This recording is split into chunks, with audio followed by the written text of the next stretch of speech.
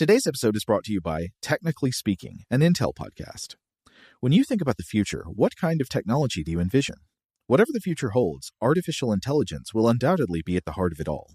Join Graham Class as he hosts Season 2 of Technically Speaking, an Intel podcast, and hear from the minds transforming healthcare, retail, entertainment, personal computing, and more with the help of AI. Tune in every other Tuesday and explore the latest technology that's changing our world today and creating a more accessible tomorrow. Listen to Technically Speaking, an Intel podcast on the iHeartRadio app, Apple Podcasts, or wherever you get your podcasts. Today's episode is brought to you by Visible. The future of wireless is here, and it's transparent. Switch to Visible, the wireless company that makes wireless visible. Get a one-line plan with unlimited 5G data powered by Verizon, just $25 a month, every month, taxes and fees included.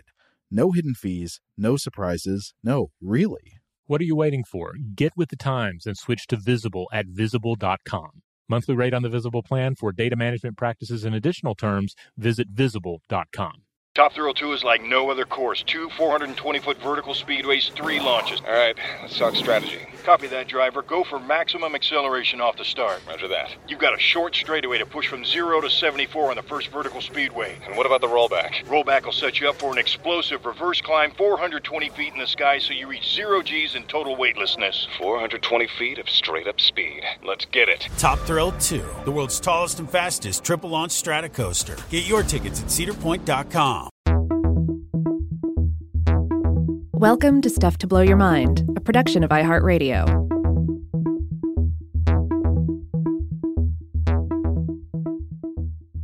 Hey, welcome to Stuff to Blow Your Mind listener mail. My name is Robert Lamb. And I'm Joe McCormick, and it's Monday, the day of each week we read back some messages from the mailbag. If you have never gotten in touch with the show before and you would like to, why not give it a try? You can email us anytime at contact@stufftoblowyourmind.com. We get a lot of emails, so we don't get a chance to read all of it on the show here or respond to all of it, but we do read it all, and we really appreciate all the messages we get. So thank you to all the people who have written in, who keep writing in, and if you've never done it before, give it a shot. All right, let's kick things off with a pretty cool monster fact listener mail that came in. This was in response to one of the 4 episodes that I did on the Chaos Gods of Warhammer 40,000. These are fictional gods, but there's a lot of neat little ins and outs to them. And this one is a response to the episode on Tzeentch, which is the Chaos God of change.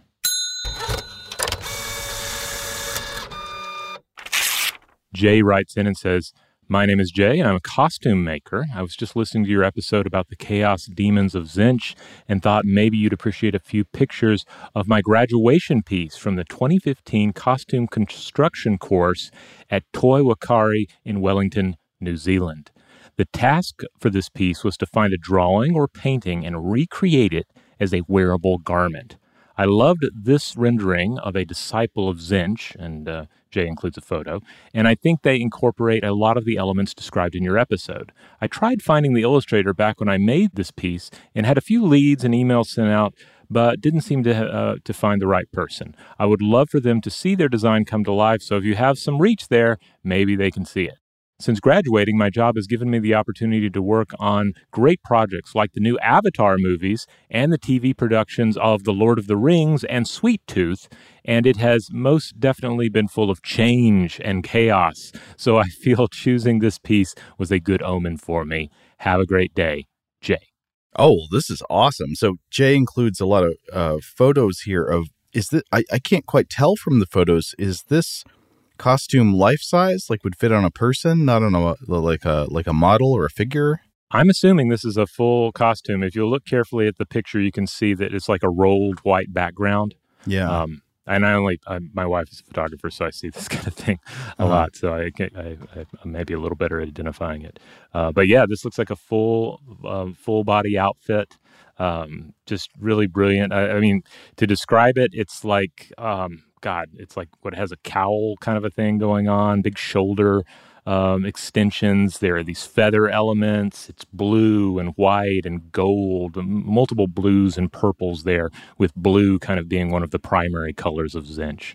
What is it called in a garment where you take the concept of a collar, but you make it gigantic, like you turn it into basically a coliseum? Yeah, this big, you see this a lot of times, especially in fantastic art, and I guess maybe like high fashion, where it's beyond what is perhaps realistic for a person to wear. But if you're a supermodel or a wizard representing a chaos god's interest in the mortal realm and real space, then yeah, go for it. Go out there. It pays to be fashionable. So you're the one of us that knows about Warhammer. I know nothing about Tzeentch here. What is the deal with these creatures? To me, this looks like a Skeksis, except whereas the Skeksis have sort of connotations of decay and slime and filth and decadence. This looks like a sort of glorious, clean, well manicured Skeksis. Yeah, Tzeentch is all about appealing to. There are various interests that can lead you down the path of heresy to Tzeentch, but essentially, if you're the type of wizard or heretic who wants to acquire a great deal of knowledge and wisdom, and also you want to, you're very ambitious and you want a lot of change, well, Tzeentch is all about forming a pact with you and giving you just more wisdom and more change than you can possibly imagine, and some of the major avatars of Tzeentch often have bird-like features, which is interesting. Like a lot of things in Warhammer and Warhammer 40,000, there are a lot of influences that clearly have gone into these designs and these factions over the years. And you can often pinpoint some of the major ones, like you wouldn't have Warhammer 40,000 without Dune, for example. And the same can be said of a lot of sci-fi franchises. But it's also been its own thing long enough that it's hard to track down all of the influences, and everything kind of takes on this novel feeling of being its own thing. Yeah, again, I don't know much about Warhammer, but when I look at it, it seems to me to have absorbed a lot of influences from other sci-fi and fantasy. Like, it just straight up has orcs in it, I think. Oh, yeah. You have the orcs of Warhammer 40,000 are like, they're greenskins, and they're a lot of fun. They're very punk, I guess, to a large extent, like old school British punk. But then they also reproduce via spores, and there are a lot of elements to it that are like really grim and dark, and other stuff that's a little more whimsical. Mm-hmm.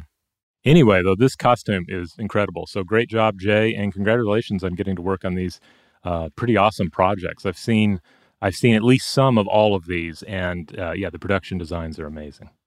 Now, Jay, as to your thing about helping you maybe get in touch with the artist, I don't know exactly the best way to do that since this is an audio medium. But hey, if you are listening and you are an illustrator who has, I don't know, done illustrations of these Sorcerers of Tzeentch, and you are wondering if this is your illustration, you can contact us, and we'll try and help you figure it out. Yeah, always happy to hear from artists either way. All right, this next message is about our episodes on the telephone game. This comes from Sky.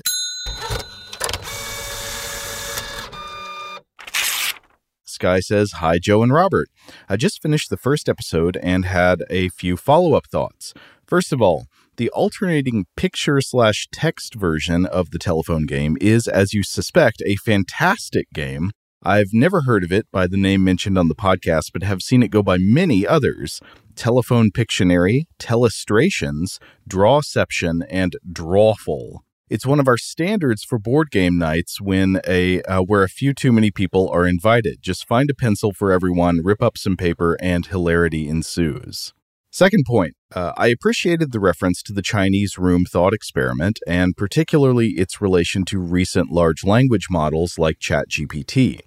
When self-driving cars were getting a lot of attention, it seemed to me like the trolley problem got enough attention, such that most people have now probably heard of it, and somewhat understand why it's a tricky problem for that technology.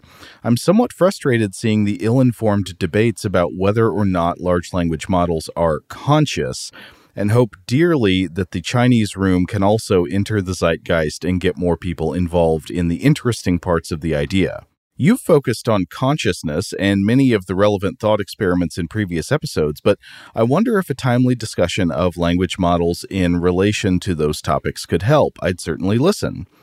3. Robert's voice of the mind when talking about alterations to the boy hides from his father story are hilarious. I love modeling part of your subconscious as a bunch of stoddy lit critics. Cheers, Sky. Well, yeah, thanks for the thoughts, Sky. I've thought recently about whether we should do something about like ChatGPT and all of these recent explosions of AI.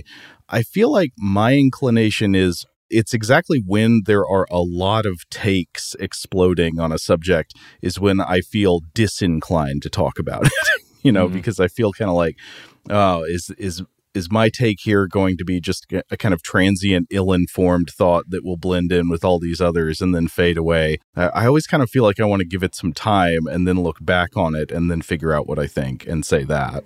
Yeah, I mean, we've had a couple of guests on the show, including David Eagleman, and we've chatted with these experts and about the topic. But I'm of the same mind. A lot of this seems to be still developing, and I've waffled a lot just with my own experience with, some of the image generators and the chat bots. Like I found that I initially find them really exciting and get into using them a little bit, but then like two things occur at once generally, or they have occurred at once. The more I use it, I'll sort of discover the soullessness of the experience and find that it's not creatively satisfying me.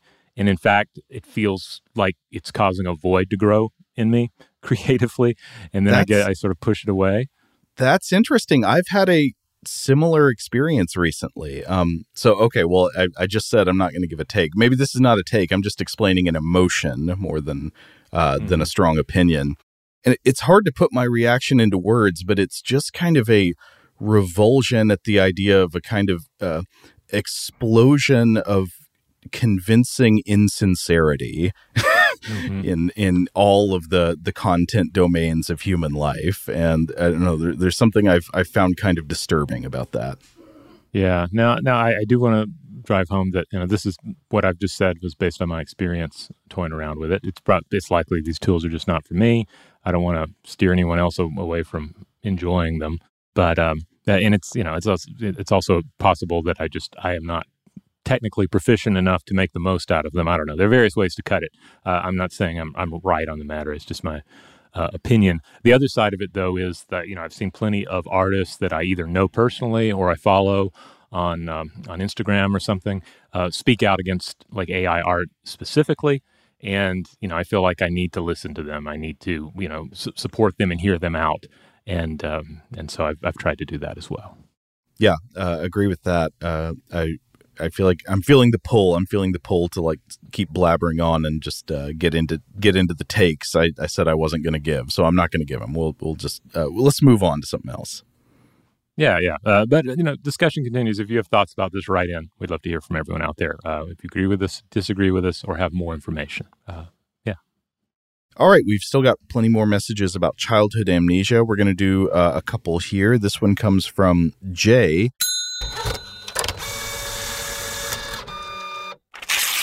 Jay says, Dear Robert and Joe, I recently listened to the Before You Could Remember episodes, and I have a memory to share. I have a somewhat fuzzy childhood memory that doesn't feel like a memory of an event, but more like a feeling or a dream. I remember laying on my back, and above me is a pale brown surface, and on that surface is a bird. And there is a voice without a body that again and again says the words Tweety bird, or rather, pipifagel in Swedish. As I grew up, the memory popped into my mind every now and then, but I never thought much about it. But when I was in my late teens, I asked my mom what she thought about the dream, or what she thought the dream meant. She looked amused and told me that when I was a toddler, we used to live in an old house, and the bathroom had an inner rough-cut natural wood roof. And every time she needed to change my diapers, she took me to the bathroom, laid me on my back on the bathroom mat, and distracted me by pointing at the roof and said, Look at the Tweety bird. The bird she pointed at was a sawed-off branch on the wood roof that looked like the outline of a flying bird. I've always wondered if this was a real memory or if it was something I picked up as a child when I, after bedtime, listened to the adults talking in the living room next to my bedroom. If it's a real memory, it probably stuck because of hundreds of times I must have seen and heard the Tweety bird. Anyhow, thank you for a great podcast and keep up the good work. Kind regards, Jay. And to be clear, this is This is a different J than the other J who just wrote in. That was J-A-Y. This is just the letter J. But thank you, Jay. Yeah, and I like this term, pipifago. That's very nice. But yeah, this whole topic of early childhood memories, I think, has stirred a lot of discussion.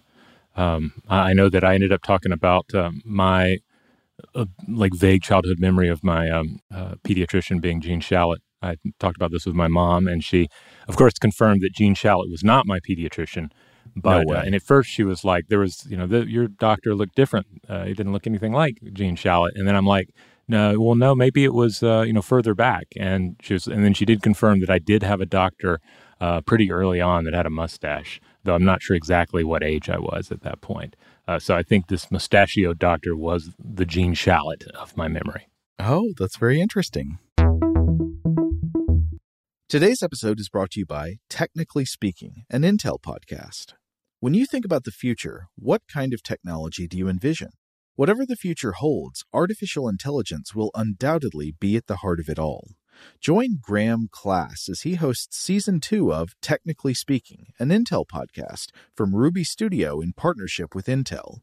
Explore the future of technology that's rapidly evolving our world today with the help of AI. There's still so much work and research needed to fully understand the power and potential of AI, and Intel is at the forefront of implementing AI in revolutionary technology that's changing the world we live in for the better. In each episode, Graham interviews the minds transforming medicine and healthcare, retail, entertainment, personal computing, and more while pioneering new uses for AI in these spaces. Tune in every other Tuesday and explore the latest technology that's changing our world today and creating a more accessible tomorrow. Listen to Technically Speaking, an Intel podcast on the iHeartRadio app, Apple Podcasts, or wherever you get your podcasts. Today I'm going to give you some straightforward advice on how to deal with naughty kids. How about instead of timeouts, time-ins? Time for you to start paying some bills. I'm JB Smoove, and that was a full episode of my new podcast, Straightforward, inspired by guaranteed straightforward pricing from AT&T Fiber. Get what you want without the complicated. AT&T Fiber, live like a gigillionaire. Available wherever you get your podcast. Limited availability in select areas. Visit AT&T.com/hypergig for details.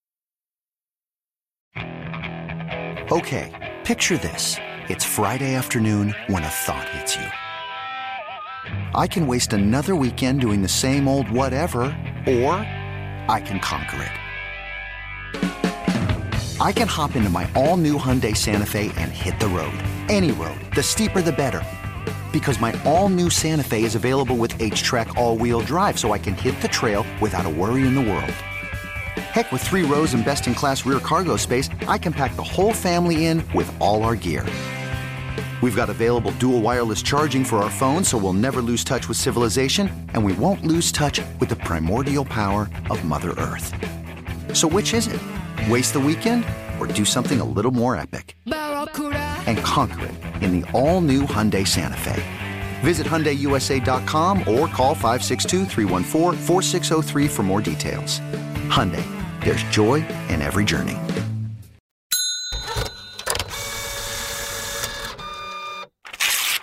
All right, here's another one. This one comes to us from Josh, Rob, Joe, JJ, and letter writer Scott. We've got listener mail folks talking to other listener mail folks, which is great. While listening to the podcast regarding childhood amnesia, I wondered over my earliest memory with no satisfaction. However, during Rob's reading of a letter replying to the episode about a sort of first moment of consciousness from Scott, my mind was absolutely blown. A memory came back to me that I haven't thought of in what must be like 35 years. I remember waking up in the morning and having a memory of the previous day of which I doubted the trustworthiness. I remember believing that I began existence upon waking and stepped into oblivion when I went to sleep. I remember devising a test wherein I resolved to send myself a message and decided that if I would remember this specific message from myself, I would lay the question to rest and believe in yesterday. I figured that through repeating the message many times as I fell asleep, I created the greatest likelihood of remembering it, and that I should keep it simple. I told myself, remember thinking this. I did in fact remember the message, although there is no way to know if it was the first time I tried this experiment, and if my experiment is to be trusted every day since I have believed in yesterday. Thanks for the memories. Cheers, Josh. That's interesting, Josh. This sounds like the kinds of thoughts that I think I had when I was a little kid, like weird psychedelic childhood thoughts. Yeah. I engaged in a bit of that. A lot of closing the eyes and looking at the starscape and so forth. All right, maybe we should do some Weird House Cinema email. Are you ready for that, Rob? Let's have it. Okay, I'm going to do this one from Emily.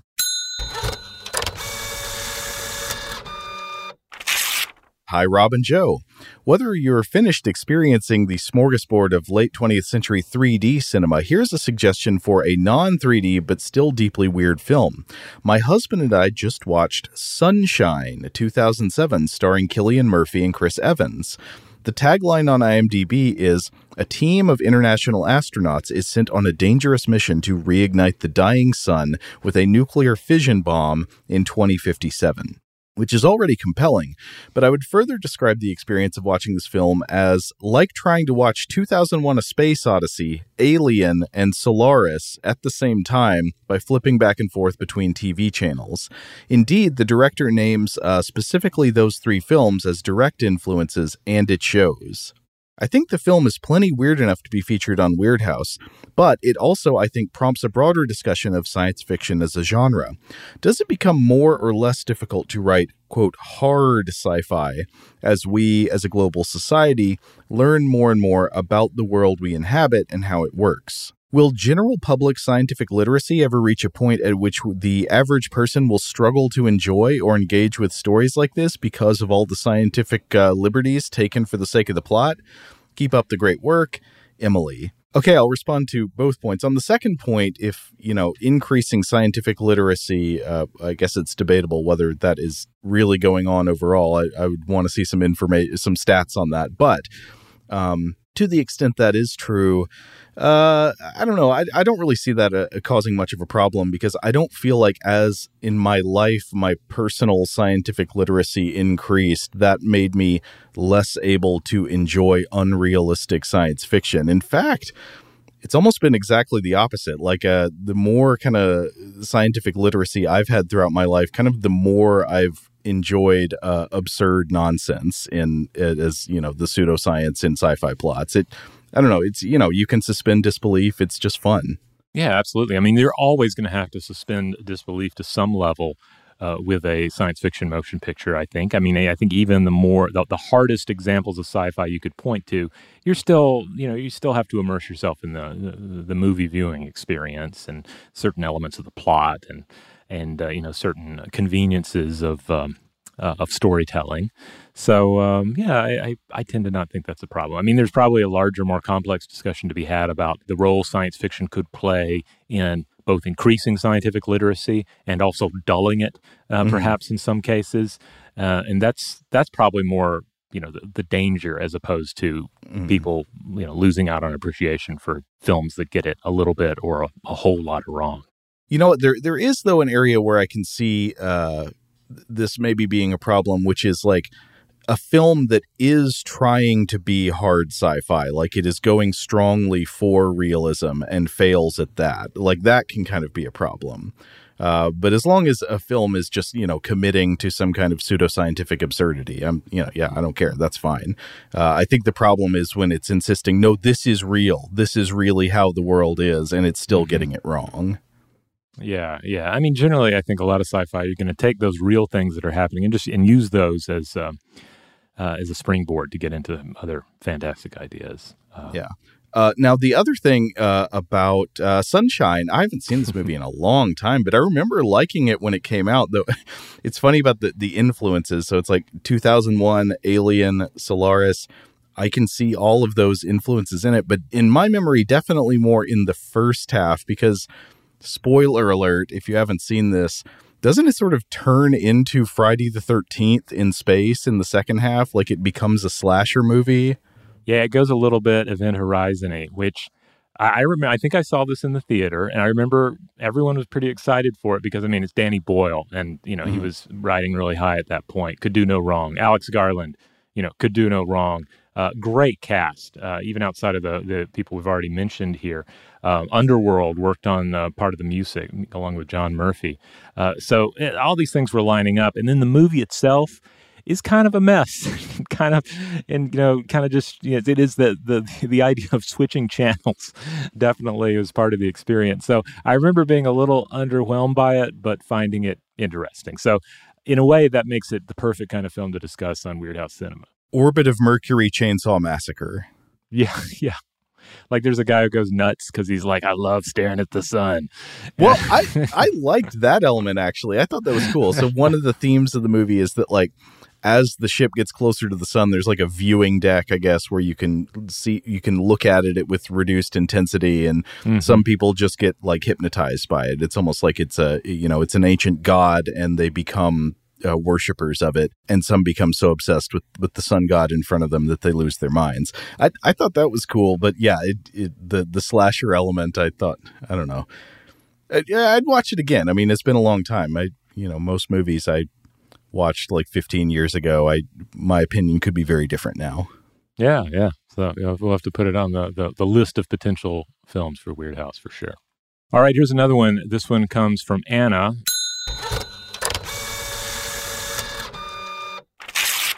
Hello, Robert, Joe, and JJ. Boy, there are a lot of J's and JJ's in this episode. Anna continues, in your recent Weird House Cinema episode about The Never-Ending Story, you talked about a scene in the book where Bastien is in a bookshop. This brought back a very strong memory of reading the book Matilda by Roald Dahl. Near the start of the book, she, Matilda, wants to escape her horrible family, and she finds refuge in the library. She sits for hours in the library reading books. Then one day, the librarian tells her she can take books home. She can take as many as she likes, as long as she brings them back. This was a pivotal moment in her life. This huge magical world had opened up. I think part of the magic of this scene is also that someone has recognized her own sense of imagination and encouraged it, rather than try to suppress it like the other adults in her life. I remember when the movie came out, this is alluding to the 1990s adaptation. There's a wonderful new adaptation of the stage musical that my son is super into, and I've seen it twice already. It's great. But I also fondly remember the 1990s adaptation. Anyway, Anna writes, I remember when the movie came out, it seemed like a different story. There was some controversy because it was depicting supernatural themes. I was so surprised because I had completely forgotten about the parts of the book where she moves things about with her mind. The magic in the story of Matilda was always the books and imagination, not the telekinesis stuff. The villains were the people who had lost their sense of imagination, people who had forgotten what it was like to be a kid. This was a common theme in the Dahl books. A lot of the books you were given as a kid felt like just some adult contriving a story in order to teach you a moral. But with the Dahl books, it was as if he was sharing a secret with us. Using funny words and using Quentin Blake's simple illustrations was part of this. It felt like he was one of us. Okay, now a side note about childhood amnesia. One of my strong first memories is of putting on my own shoes. There was a feeling that if you had to put shoes on to do something, that meant it was important. Anyway, I should end this email now before I ramble on too much. Thanks, Anna. Thanks, Anna. It reminds me of The Simpsons when they go shoe shopping for a good, stiff church shoe, but also it's for doctor's appointments, piano recitals. I don't remember all the other things. But yeah, you got to put them on for anything important. But also, Anna, yes, this thing about the never-ending story, I assume you're picking up on the things we were talking about in that episode where I think my comment was, strangely, what stuck with me most about the never-ending story was the most fascinating to my imagination was actually not any of the fantasy stuff, but it was the book stuff. It was the scene in the bookshop where Bastien speaks with the guy about, the other books being safe and this book being dangerous. And then the scenes where he is hiding up in the attic, just hiding all day where nobody can find him. And he doesn't have to do what anybody else is telling him. He just gets to be alone and read. Yeah. Really connecting with something that I think a lot of us can relate to in our childhoods. Now, as far as Dahl goes, this whole idea of kids essentially being at war with adults, this is a common theme in his work. You also see it in The Witches, which by the way, I mean, there was a 1990 adaptation of The Witches, which of course was pretty fun. Had Jim Henson, it was Jim Henson production, I believe, and Angelica Houston plays the High Witch. A lot of people did not like the 2020 adaptation. This is one that was directed by Robert Zemeckis, and also the screenplay on that was at least partially by Guillermo del Toro, and Anne Hathaway plays the High Witch. This is very much a modern take on it with a lot of computer effects, but I thought this was pretty fabulous as well. I enjoyed it. I thought Anne Hathaway was amazing in it. I have room for 2 High Witches in my life. Well, I haven't seen either one. Maybe this is one of those gaps I will close once I'm watching movies with my daughter as she grows up. Yeah. All right, we're going to go ahead and close the mailbag there, but we'd love to hear from everyone out there. If you have thoughts on anything we discussed in this episode of Listener Mail, thoughts on recent episodes of anything that we're putting out in the Stuff to Blow Your Mind podcast feed, let us know. We'd love to hear from you. Stuff to Blow Your Mind Listener Mail airs on Mondays in the Stuff to Blow Your Mind podcast feed, and the rest of the schedule. Core episodes on Tuesdays and Thursdays, Monster Fact or Artifact on Wednesday, Weird House Cinema on Friday, and, we're throwing a little rerun over the weekend. Huge thanks, as always, to our audio producer, JJ Pauseway. If you would like to get in touch with us with feedback on this episode or any other, to suggest a topic for the future, or just to say hello, you can email us at contact@stufftoblowyourmind.com.